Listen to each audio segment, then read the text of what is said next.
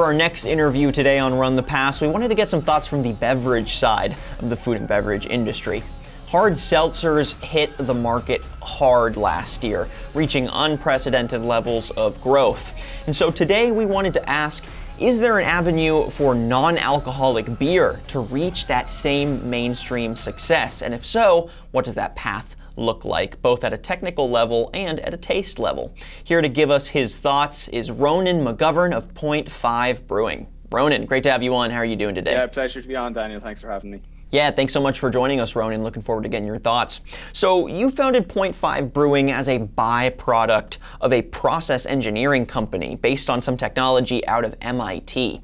Could you give us some more context on the filtration process that gave birth to Point 5 Brewing and connect the dots for us a little bit on how that impacts the flavor of your non-alcoholic brew? Absolutely, yeah. So absolutely right. This comes from a technology company called Sandymount, a membrane technology business.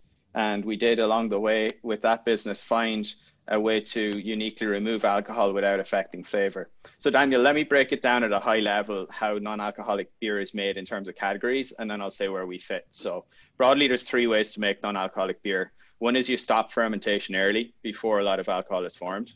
It's called arrested fermentation. The other way is you evaporate the alcohol, so you use some heat.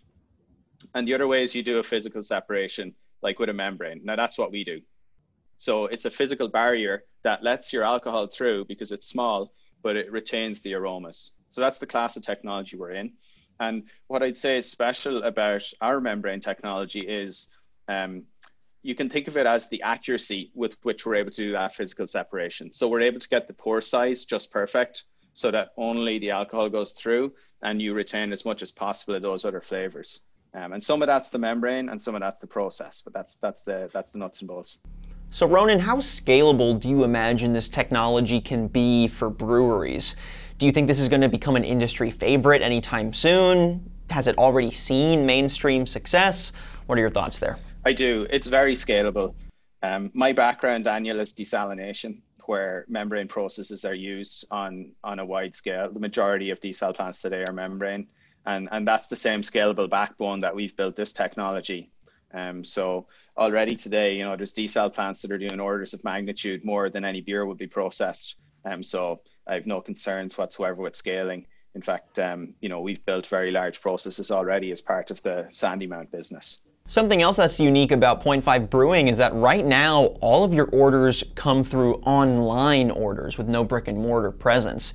How successful has that been for your team? Any challenges or opportunities from that approach that you want to share? I'd love for us to be an online-only business, Daniel. I think that consumers are rightly skeptical of ordering something maybe like beer or non-alcoholic beer for the first time.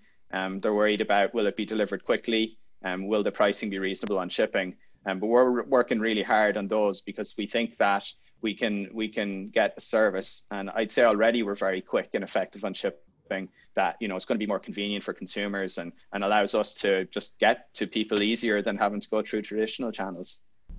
So the last 2 years have seen explosive growth for the hard seltzer market, and specifically VCs have invested heavily in new hard seltzer ventures, now getting us to the point where every major beer brand has their own take on a hard seltzer. Do you imagine that this is going to create new opportunities or new challenges for non-alcoholic breweries? Do you see any intersections there with the growth of hard seltzers and the non-alcoholic side of the industry?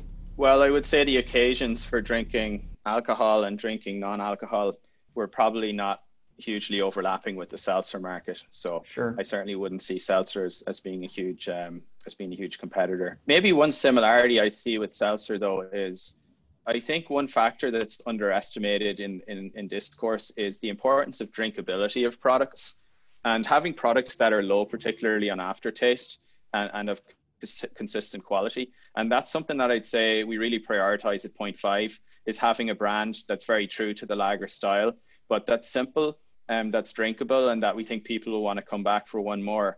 And I think to some degree that's kind of been the, maybe one of the reasons for success in seltzers is that it's quite a simple product really, and it's quite drinkable. And so you have a category of people who are like, oh, I don't like these really strong beers, I don't like these really strong IPAs, and they're finding the simplicity in the seltzers is something that's appealing. So I think that drinkability, low aftertaste is something to care about and maybe underserved.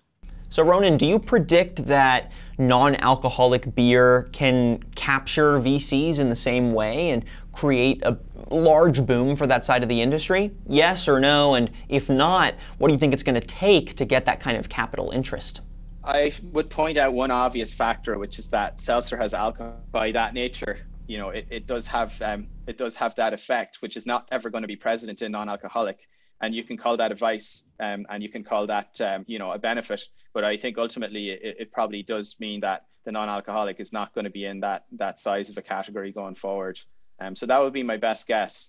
That being said, you're seeing very strong health trends. You're seeing people also on a productivity front looking to enjoy the taste of a beer without having the effects. I think that those trends are only going to grow. So I'm not sure if we're going to see the exact same market dynamics.